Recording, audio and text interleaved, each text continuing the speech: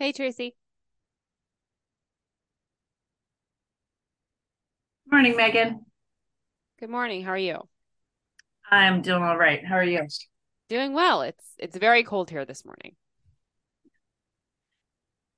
I just donned my heated gloves and have on base layer and took a quick walk. Nice Still heated trying to gloves. do I that in need the to get some of mornings. those. You do. Do they how is it like a little battery pack or how do they work? Yeah, two Okay. battery packs in each. Oh, nice. So, like for downhill skiing, I like to have them on the high setting and they don't really last all day or long enough for me for that. So I would have to keep them on medium. And they're so as far, I mean, they prevent terrible Raynaud's or, from getting Yeah. really bad. But now I'm not really downhill skiing so much the last few years, but I wear them for walks outside, to go to the Nice. grocery store, driving, just it's kind of, it feels like a luxury, but Yes. I'll it's bet. not expensive items, but hey, they work and I don't come back in from a walk with, significant Renaud's event. Oh yeah. And there's something to be said for comfort, you know. Yes. Okay, so you are the only one here, but we have a couple of questions. So let me Okay. answer those first, and then anything from you is welcomed. Sounds good. Okay, so first question here. What are the pitfalls and how harmful is sucralose? I've had good luck using Vitargo plain flavored for my cycling workouts with a little element mixed for the electrolytes. However, the other Vitargo flavors contain sucralose, and I am wondering how much is too much to have negative consequences on digestion and the microbiome. So the short answer here is that it's difficult to say. Long-term, very controlled studies looking at any kind of artificial sweetener, whether it's sucralose or something else, are hard to do in human subjects. Given the small amounts of these sweeteners that are typically consumed, because they are so potent, I think that there are much bigger factors that impact the gut microbiota than artificial sweeteners, including sucralose. So unless you do an experiment and you find that you have consistent GI distress every time you are consuming something with sucralose in it, I personally wouldn't worry about it too much, especially in the context of an otherwise whole food, nutrient dense diet that's supportive of gut health, which I know this person who asked the question has that kind of diet. But to answer the question, when it comes to sucralose, many of the studies are in animals, and when it's hard to look at GI distress per se in an animal model. But uh, the the animal models do typically add sucralose to their water. So the rodents in this case are typically consuming probably quite a lot more than somebody would be consuming from a sports drink, even if the animals are consuming sucralose within the FDA approved acceptable daily intake, which is 5 milligrams per kilogram per day in humans. Now, how much you're going to be getting in something like Vitargo, a serving of Vitargo, I don't think that they actually say, this amount of sucralose on the label, but that's a pretty hefty amount of sweetener. There is some animal evidence. We'll link to this study in particular in the show notes. So that was titled Gut Microbiome Response to Sucralose and Its Potential Role in Inducing Liver Inflammation in Mice. Let me actually make sure that this is the right study. Yes, no, this is the one that looked at the gut microbiota. Um, so this one found that sucralose could potentially create a more pro-inflammatory milieu in the gut with the growth of more potentially inflammatory gut bugs, inflammatory gene expression, and also more pro-inflammatory gut metabolites. There is some data in humans. Here, for example, the short-term impact of sucralose consumption on the metabolic responses and gut microbiome of healthy adults. I like that this was in healthy adults. Um, So this study showed that 7 days of sucralose consumption at 780 milligrams per day did not impact the gut microbiome of healthy adults. Now, you could argue that the effects might be different if you're consuming sucralose long term. But again, if we're talking about the occasional, maybe a couple of times a week, sucralose intake in a small amount in the context of a sports drink, I wouldn't be too concerned about what it could potentially do to the gut. Unless, of course, again, you experiment and find that, the plain Vitargo is much better versus the Vitargo with sucralose just kind of, set your gut off. Again, this is especially in the context of a diet and lifestyle that's otherwise supportive of gut health. On the other hand, if you were consuming sucralose in a larger amount on a daily basis, I think that might be problematic. We don't have the human data to support that, but certainly there's some animal studies that suggest it might be a bad thing.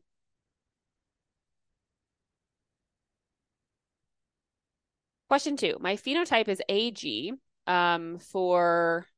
Actually, I should put this into context. So this link was to an article on blood pressure, MTHFR, which is a genetic variant, and riboflavin. So my MTHFR phenotype is AG, and I've been mildly hypertensive for years, especially when measured in the doctor's office. Wondering how I might dial in folate and riboflavin to theoretically nudge blood pressure lower, and if it even makes sense to attempt to do so. So looking at the evidence, I am skeptical of how much the MTHFR polymorphism impacts blood pressure. And there are many other arguably more significant contributing epigenetic factors to hypertension, especially if blood pressure is really only high when measured in the doctor's office. I wouldn't think that that's going to be particularly impacted by, say, riboflavin or folate status. However, if you take some at-home measurements and, in different contexts throughout the day and find that blood pressure is more or less consistently elevated, then that's definitely something that I would be addressing, both maybe, through riboflavin and folate and other ways as well. But regardless of genetics, I don't think it's necessarily a bad idea to dial in folate and riboflavin intake and see what happens. If nothing else, you're going to end up eating a more nutrient-dense diet, which is never a bad thing. So how to do this with real food. For riboflavin, the best sources are going to be organ meat, regular muscle meat, eggs, yogurt, leafy green vegetables, mushrooms, legumes, and nuts. So for riboflavin, I would be shooting for 3 to 5 milligrams a day. And it is worth noting that high-fat diets can increase riboflavin needs. So a serving, or to give you an idea of how much riboflavin is in these different foods, there's going to be 3 milligrams of riboflavin in 4 ounces of liver. There's 1.5 milligrams in 6 ounces of steak, 0.8 milligrams of riboflavin in 6 ounces of salmon, 0.3 milligrams in an ounce of almonds, 0.3 milligrams in one whole egg, and 0.6 milligrams in 1 cup of yogurt. So again, you're shooting for 3 to 5 milligrams a day. Maybe on the higher side, that 5 milligrams if, there's maybe a genetic variant that suggests that you need more riboflavin. For folate, best sources are leafy greens, legumes, especially especially lentils and also liver. So, as far as what you're looking for, probably 3 servings a day of leafy greens, liver, and or legumes. You can kind of mix and match however you want. With fresh vegetables, I would definitely try to eat them within a handful of days of getting them. Cooking also degrades folate, and storage of vegetables degrades folate. Folate does seem to be more stable in legumes and liver, even if the liver is frozen. So that's a good thing.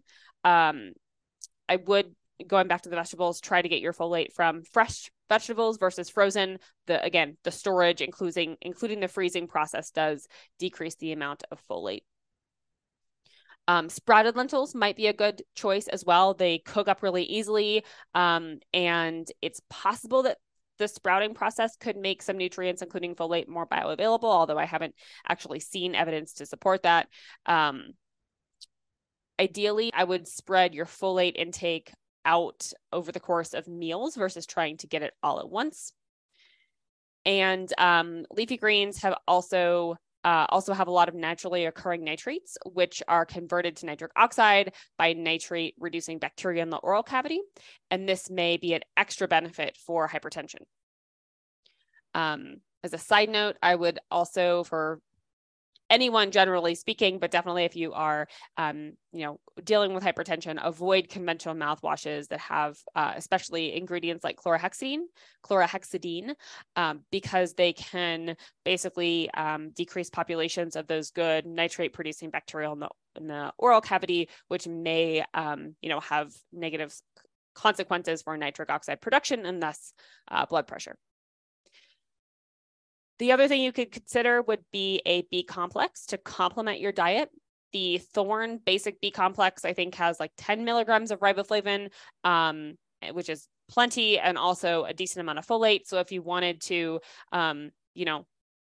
just for a period of time to complement your diet with B complex, that would be another experiment to run. Although I do think it's pretty reasonable to get enough folate and riboflavin from your diet through those foods that I mentioned.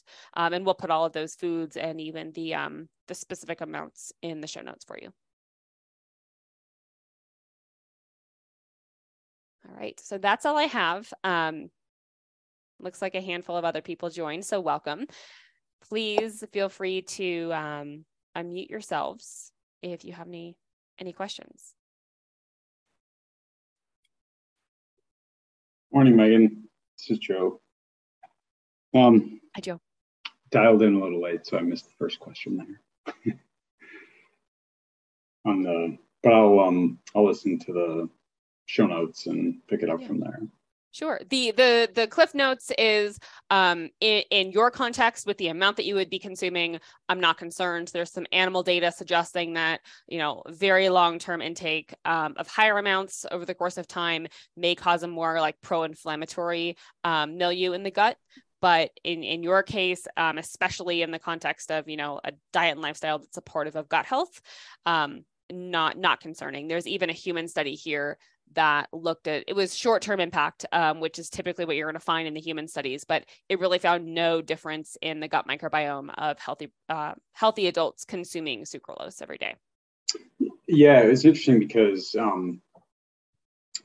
I was actually just, after I submitted the question just last week, on Thursday, I was listening to a different podcast with Lane Norton, and he was talking about some of the actual short-term studies were showing that actually, I gotta get it right though, but basically it can increase butyrate production. And I'm like, oh, well, that's interesting. But again, like his take was that there are no solutions, there's only trade-offs, right? So you would potentially get a little bit of I think he called it like an insulin spike because it's artificial, but the trade-off is that potentially it could or would increase butyrate production. But, just around, I thought that was a very interesting comment, but they were talking about artificial sweeteners. And I have had successful luck switching to Vitargo away from like the maltodextrin fructose-based carbohydrate drinks. Mm-hmm. The plain flavor just gets a little bit bland over time. So I thought, is there a harmful side effect of using a sucralose-based version of it periodically? But yeah, I would say no. And again, okay. I do agree that there are probably trade-offs, and those trade-offs are going to be person dependent too. I don't think there's a lot of evidence to suggest that you're going to get an insulin spike from the sucralose. It's one of those things where if you're consuming Vitargo, which is a carbohydrate source with a little bit of sucralose, the insulin spike that you're getting from the Vitargo is going to be way more than you would be getting from a little bit of sucralose. And you should be getting an insulin spike with carbohydrate consumption as well. So in your case, and generally speaking, for healthy individuals not consuming a ton of this stuff, not concerned. Okay. Yeah, good question though.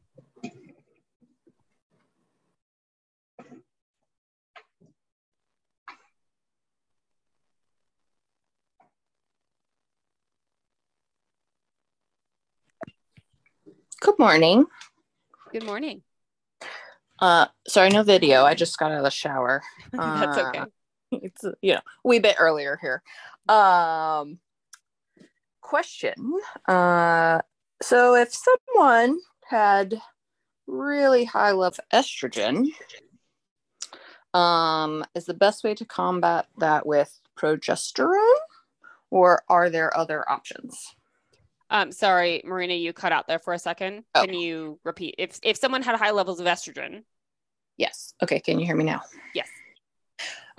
Is the best way to combat that with balancing out the progesterone? And if that's done and it's still high, what are the next options? So yes, I would say balancing out progesterone is important, because estrogen dominance can come from just too much estrogen, generally speaking, or estrogen in relationship to progesterone. But I would also be looking at and thinking about how to properly detoxify the estrogen that you do have to make sure it's not recirculating. So the gut health is really important for that. Your liver's detoxification systems are important for that. So cruciferous vegetables, broccoli seeds, sprouts, sweating, stuff like that. Making sure your bowel movements are regular and complete. Those would probably be like gut health, liver detoxification support, and of course, avoiding things like environmental estrogens and stuff like that, which can kind of add to the overall estrogen burden. That's going to be a drop in the bucket compared to what's going on with, how much your body is producing, naturally speaking. But when it comes to, the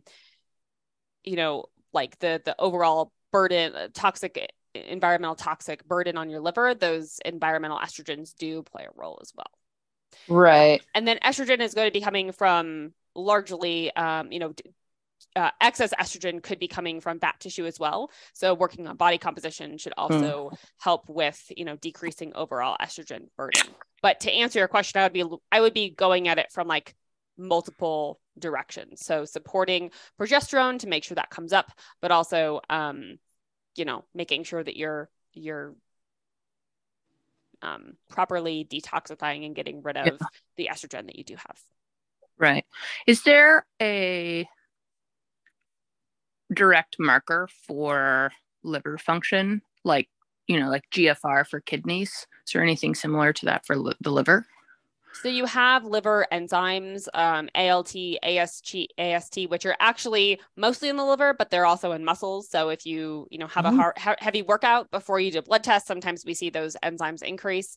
There's GGT as well, which is probably a more specific marker as far as I've seen for liver health, and things like glutathione status, which is an antioxidant related to detoxification. But there isn't one particular marker or even a group of markers that's going to be really sensitive and specific to liver, like how well your liver is detoxifying.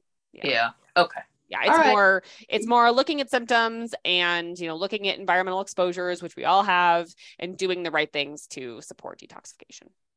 So did I hear that correct, that high liver enzymes can also be related to muscle damage?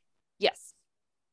That, interestingly enough, I just had some blood work done and I had high ST values, but I don't drink and I don't take Tylenol. Might sound like, oh, that's interesting. Probably some muscle catabolism, I'm guessing. Yeah. So if you did a heavy workout, in the 48 hours beforehand, it's probably muscle damage, muscle catabolism. Some people who are really active just walk around with liver enzymes that are on the higher side, and that's probably due to just kind of the state of always remodeling, skeletal muscle. Oh, fascinating. Yeah.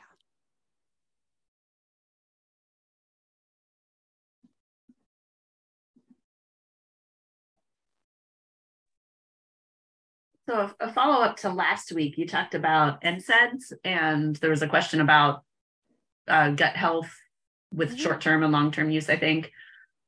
And, we discussed ways to mitigate it and what else to take along with it, and, the dose and the duration, all that. But what is it that they actually do that can be harmful to the gut? What might be the symptoms that you would see?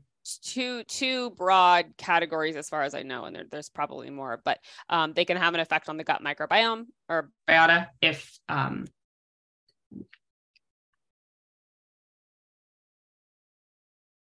okay. Can you hear me, Tracy? Yes. Okay. So an effect on the gut microbiota, and also an effect on basically the inflammation of the gut lining, or the integrity of the gut lining. It can cause inflammation, cause damage to the gut lining. So, again, the dose and duration makes the poison, but definitely, problematic. And as far as what symptoms you would be seeing, I would say, for most people, it'd probably be more related to, anything that could be related to gut inflammation, but probably more like more of a diarrhea phenotype versus a constipated phenotype. Maybe some issues around specific foods that you hadn't had issues with before. If there was some, extra inflammation and gut hyperpermeability, that could certainly be the case too. Gut pain, discomfort, that kind of thing. Okay.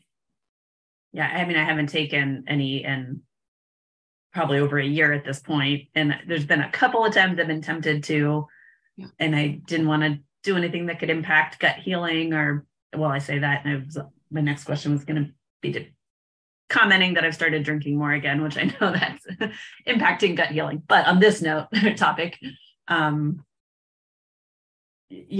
been very hesitant to take them, and I haven't had any significant need. Whereas in years past, I mean, we've talked about the really terrible headaches I would sometimes get, whether they were heat or exercise induced, but that would be usually 3 ibuprofen every 4 hours for a day and a half, probably, to take the edge off even. And I know as I was going through gut problems, that wasn't helping anything. I didn't do that frequently, but even then, diarrhea has never been my main issue. At that point, it was sporadic. It was mixed in with other issues, but it's never been diarrhea dominant. So I don't know if that was impacting my symptoms or not. Yeah, it's certainly possible, and there's always going to be trade-offs. And sometimes the most favorable trade-off is to get rid of the headache, Right. But I'm glad it hasn't been something, or they haven't been something that you've needed, in the recent past. And on the other note, I have been drinking more lately. And I've had some more beer, so gluten, and have not noticed any ill effects from that. Whereas I've had some more food gluten also. And depending on what it is and how much, I do seem to notice almost like once after having a piece of pizza, like an acute response, which I haven't had through all of this elimination, reintroduction. Nothing has caused an acute reaction, which is much easier to recognize. And not that I ever wanted that, but at least it makes it more straightforward. Yeah. It's always been this happens a week or two later, what caused what, multiple changes. But I did seem to have an acute response after pizza, though I'd been drinking beer and I'd had other food, noodles and some gluten type of things every few days. It's not part of my daily, what I eat now, and I haven't eaten bread, but it's becoming more regular. So I guess thoughts on that. What certain types of gluten more problematic than others? And could some of the response be, as I'm just increasing my amounts, body getting used to it? Yeah. I would say, depending on the kind of reaction you're getting, if you've noticed it with gluten versus, foods that don't have gluten, gluten is pretty tough on the gut lining, based off of what it's doing. So, I would say that it's probably going to be, a gluten issue versus your body getting used to the gluten. The only way that I would say at least off the top of my head, that I would think that maybe it would be more of a getting used to type thing is, wheat has fructans in it, and fructans can cause some GI distress because they're FODMAP. So mostly it's going to be the gas bloating type phenotypes. So if that was what you were experiencing, then it could just be wheat, the wheat and the fructans in the wheat. But I honestly don't know a lot about the gluten in beer and how much is in there. It's possible that the fermentation is doing something that's allowing you to, you probably know way more about this than I do, but it's possible that the fermentation is, is allowing you to not react like you would to pizza, or other, gluten-rich foods. It could have been in the pizza a combination of things. So maybe the gluten plus, other stuff that would otherwise be okay. The combination of those things just weren't great for your gut. Where the wheat comes from probably plays a role too. There's some hypothesis that glyphosate or, the chemicals like Roundup that are sprayed on heavily sprayed crops like wheat can be part of the reason why people don't tolerate it well here. Whereas people can go to Europe and tolerate wheat just fine. So I think there's a lot of contributing factors. If you suspect gluten being a problem, I would, maybe the answer isn't to completely avoid it, but just to be careful about your overall load, Yeah, I'm thinking it's an overall load thing. Except for the one time with the pizza, there's been nothing that's been a clear cut, I eat this and this happens. But I think when things are working well, my body, and I'm less stressed, sleeping well, all the things, body can handle more. And I'm, from what I know about, beer making, and since we do make our own beer, I don't think the gluten content, I haven't looked anything up on this, I'm sure it's out there, is going to be nearly as high. And maybe the fermentation also plays a role. So that makes sense. Yeah. But yeah, again, I've had udon noodles and some other solid food gluten type of things, and I've not had a reaction. So yeah. That's a good sign. It doesn't mean that it's in large amounts over time consistently, it wouldn't cause a problem. In theory, I'm always a fan of just kind of going with your gut and how you're feeling. That's really the best way to do an elimination reintroduction diet. But,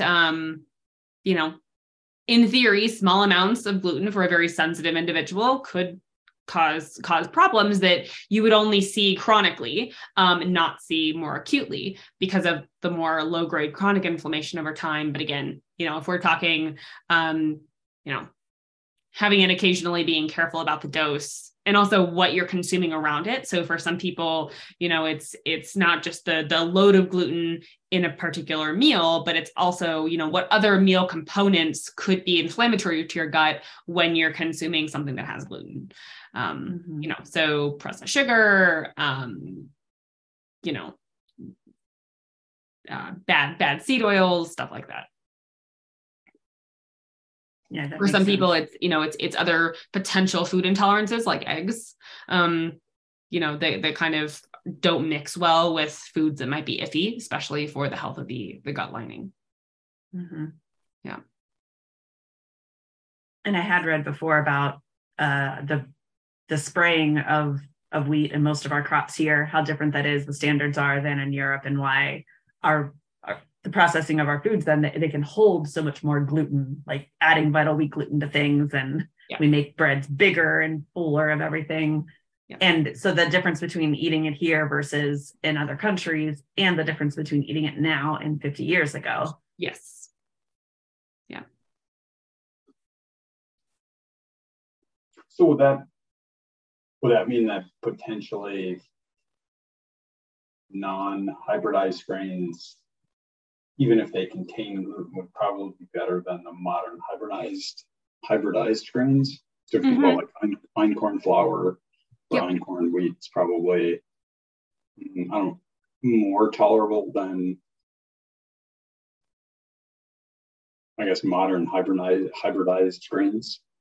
Yes, I would say very, very much so. Not for everyone. Some people are going to be reactive to gluten all the time. But I think, and I've seen this in a couple of people, those more ancient grains that still contain wheat, not the more modernized, hybridized stuff, does seem to be much less problematic, if not problematic. Good. Yeah.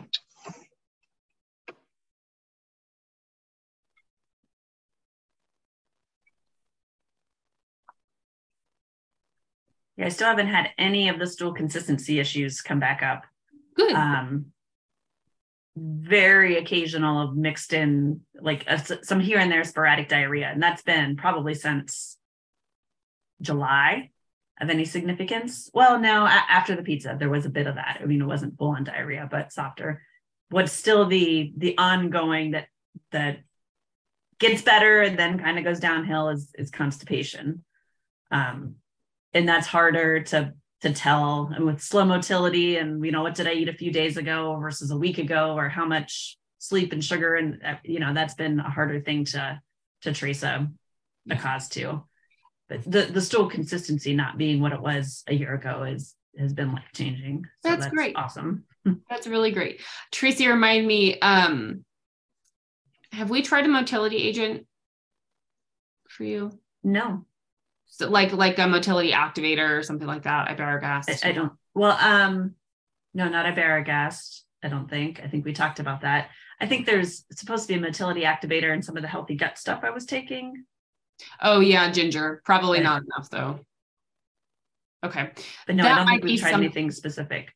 Okay. That might be something to consider. I've had some people respond really well to they're called motility agents or prokinetics, basically, that help with motility in a different way than just, looking at the, say, health of your gut lining or your microbiome. So they're helping with the actual process of the physical process of motility, from top to bottom. So my favorite one right now is motility activator, but there are a lot of ones out there by Integrative Therapeutics. So, I know, I think recently you started taking the BioGaia probiotic again, but maybe give that a little bit more time if you want to. And then, it might be an interesting experiment to run to see if that moves the needle further, versus just a probiotic. And then if it does, that gives us a little bit more insight into what's going on. Mm-hmm.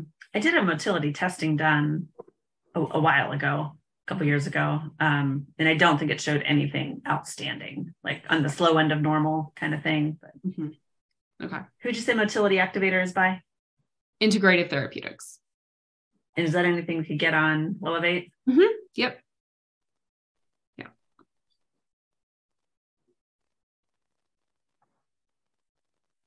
Okay. I'm probably going to be scheduling with you soon too. I finally got blood work results back and submitted them. So great. I have one more hormone follow-up question. Sure.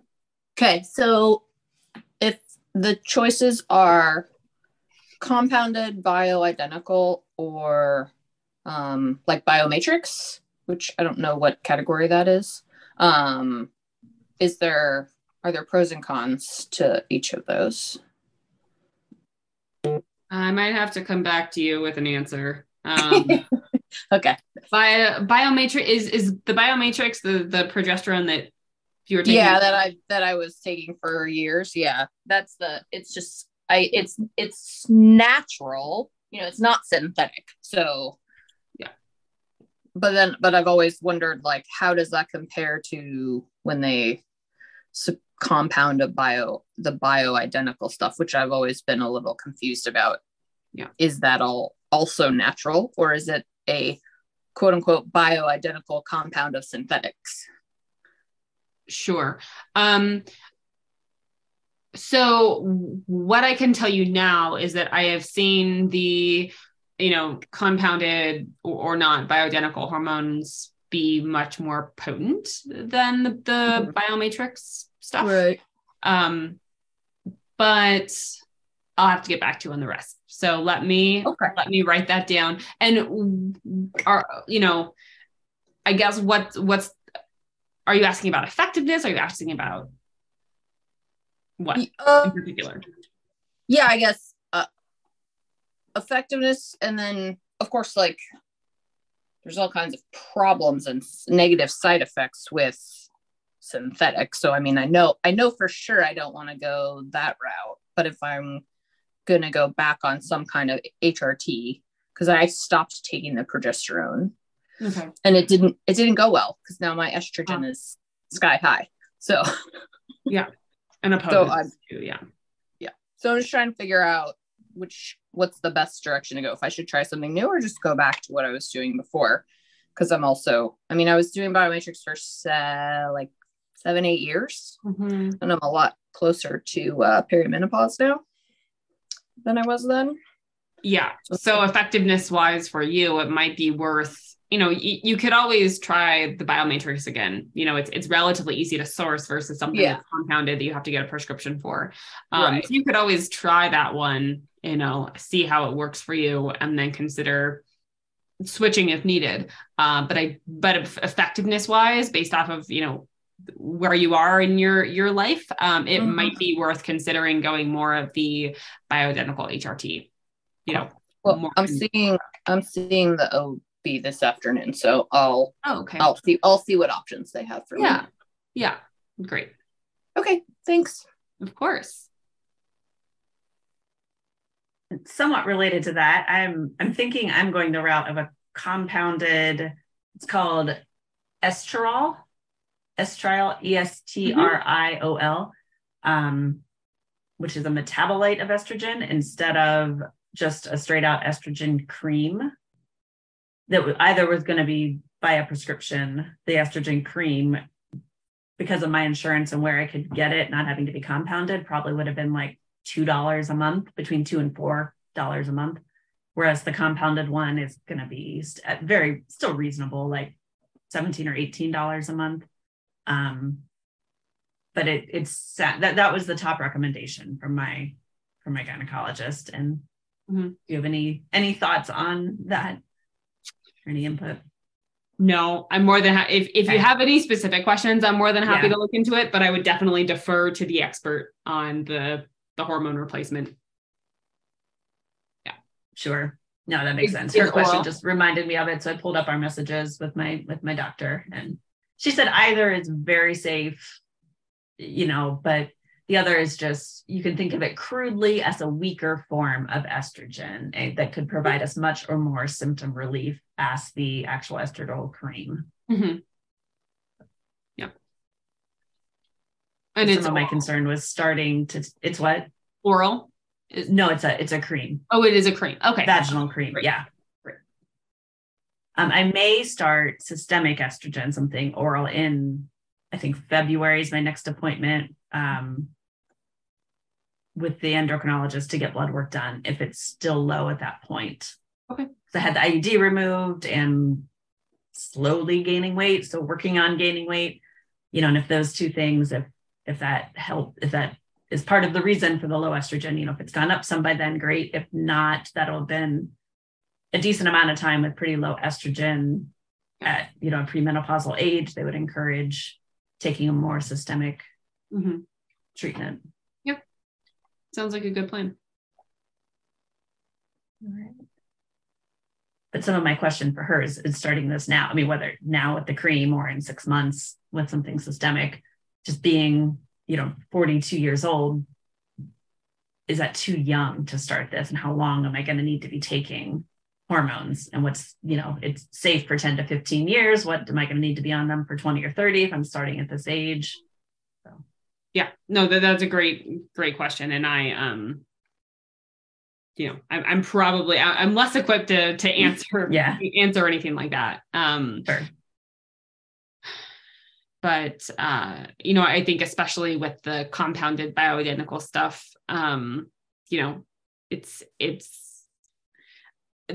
there was a lot of talk about it being really problematic and unsafe before. And now based off of, the data that we have and what's available, I think that it seems to be quite safe, especially if you're Mm-hmm. you're balancing all of your hormones as they should be. Did I ever tell you about and Marina, you might be interested in this too. What is it called?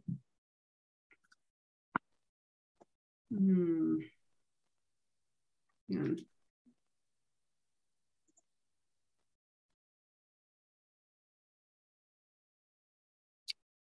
What is, they were on Peter Attia's podcast a while back. Estrogen Matters is the name of the book. It's Abram Blooming and Carol Travers. And we can link to the podcast they did with Attia as well. But they were basically talking about the history of HRT and, you know, what we thought about it then and what we actually know about it now. Oh, interesting. Okay. Yeah. Yeah, I read the XX Brain recently. You know, I'm not sure how on board I am with all her theories. Oh, I can't remember her name. It's called the XX whose Brain. series? XX Brain. Yeah. Yeah, I can't remember who wrote it. But yeah, it was interesting, and I think there was a lot of useful information in it, but that was sort of where the whole Mediterranean diet concept came from. I mean, not that I haven't thought about it before, but it resurfaced through that book. But she was very what's the word, insistent that gluten is a non-issue, like unless you have celiac disease. And I'm like, my body says otherwise. not sure I buy that. So yeah, it was, but I think some interesting things could still be gleaned from it. Who is the podcast by? Oh, it's a book. Yeah. So yeah, if you just put it in Amazon, it'll come up. Sure. But Megan, you mentioned a podcast that was talking about it was on Peter Attia's podcast. Peter Attia, The Drive. It's called The Drive. And it was episode 42. So it was a while ago. Back in February 2019. Okay. Yeah.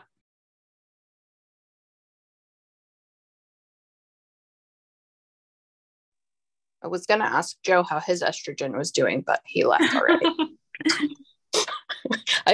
I was thinking he was feeling left out, and clearly he was, because he failed. Sorry, Joe. Estrogen is important for males as well. True. They still have to balance it. Yep, exactly. Most of them don't know that, though. Most men, I mean. They're like, what? I have estrogen? What do you mean? Okay, well, that's all I have. Okay. Yep. Tracy, anything else from you? No, not today. All right. Well, thank you both for joining. Hope you have a Bye, great guys. All right. Bye.